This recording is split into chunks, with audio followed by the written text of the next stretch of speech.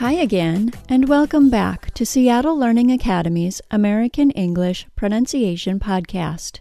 My name is Mandy, and this is our 165th episode. I talk a lot about the vocal tract when I'm explaining how to create sounds. But what exactly is the vocal tract? An illustration might be helpful during this episode, so I'll link to the Pronuncian.com vocal tract lesson so you can see an illustration of the vocal tract from this episode's transcript page. You can find all of our transcripts, including the episodes we have translated into Spanish, by going to www.pronuncian.com/podcast. The vocal tract is really pretty big. From top to bottom, it begins at the nose and goes all the way down to our vocal cords deep in the throat. From front to back, it begins with the lips and goes all the way back to the back of the throat. Let's explore this in a little more detail. We're only going to use consonant sounds as examples today because those are the easier sounds to feel, and I want you to be able to feel all the parts of your vocal tract. Let's begin with the lips. We use our lips to create the M sound, P sound, and B sound. Make a P sound with me and notice that the sound needs both lips to press together and then open again for the sound to occur. P. P. Behind the lips, obviously, are the teeth. Some sounds, like the V sound and F sound, require interaction between the lips and the teeth. To create these sounds, air is forced between the bottom lip and the top front teeth. Listen to and repeat those two sounds. V sound, V. F sound, F.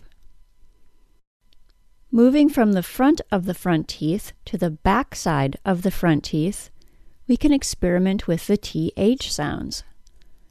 The way I recommend creating the voiced TH and unvoiced TH sound is by forcing air between the tip of your tongue and the back side of the top front teeth. Listen to and repeat these two sounds. Z. Th.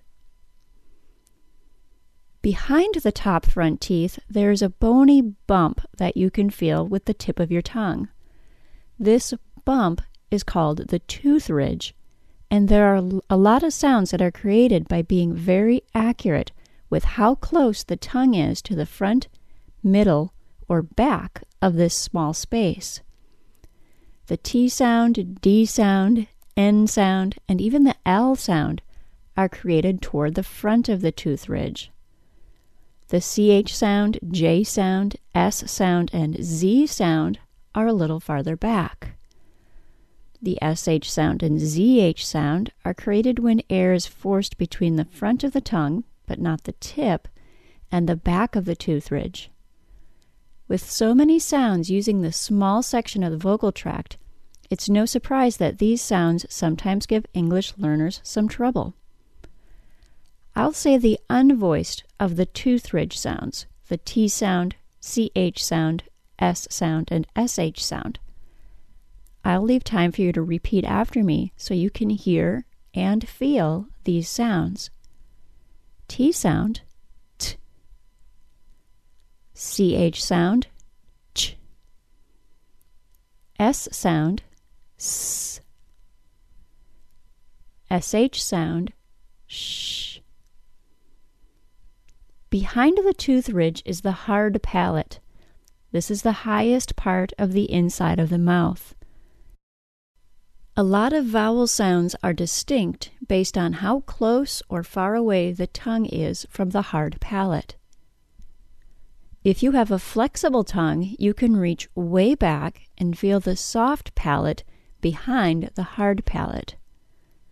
There are three sounds that occur when the back of the tongue presses into the mushy, soft palate: the G sound, K sound, and NG sound. I'll say those sounds so you can repeat after me. G sound, G. K sound, K. NG sound, Now if we move deep down into the throat, we have the vocal cords.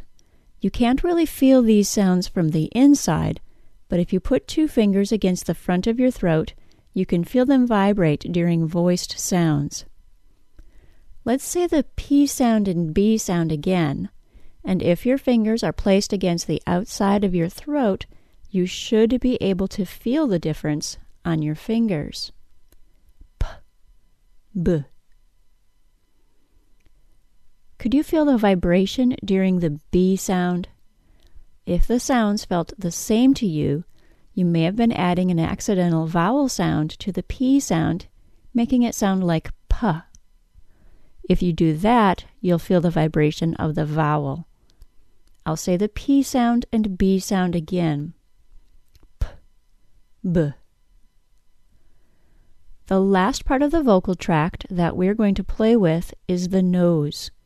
Yes, that does sound weird, but sounds come out of our nose. I'd like you to say the M sound for a little bit. You have to hold your lips closed to say the M sound. Now I want you to hold your nose closed with your fingers and try to say the sound again. If you're creating the M sound correctly, you can't make the sound with your nose held shut. Air needs to pass through your nose for the sound to occur at all. Sounds that come out of our nose are called nasal sounds, and we have 3 of them in English: the M sound, N sound, and NG sound. It is important to know the parts of the vocal tract if you're trying to learn about pronunciation. The better you understand everything involved in creating sounds, the better you can learn to hear and compare your pronunciation with that of a native speaker. That's all for today, everyone. This has been a Seattle Learning Academy digital publication. Seattle Learning Academy is where the world comes to learn. Thanks for listening. Bye-bye.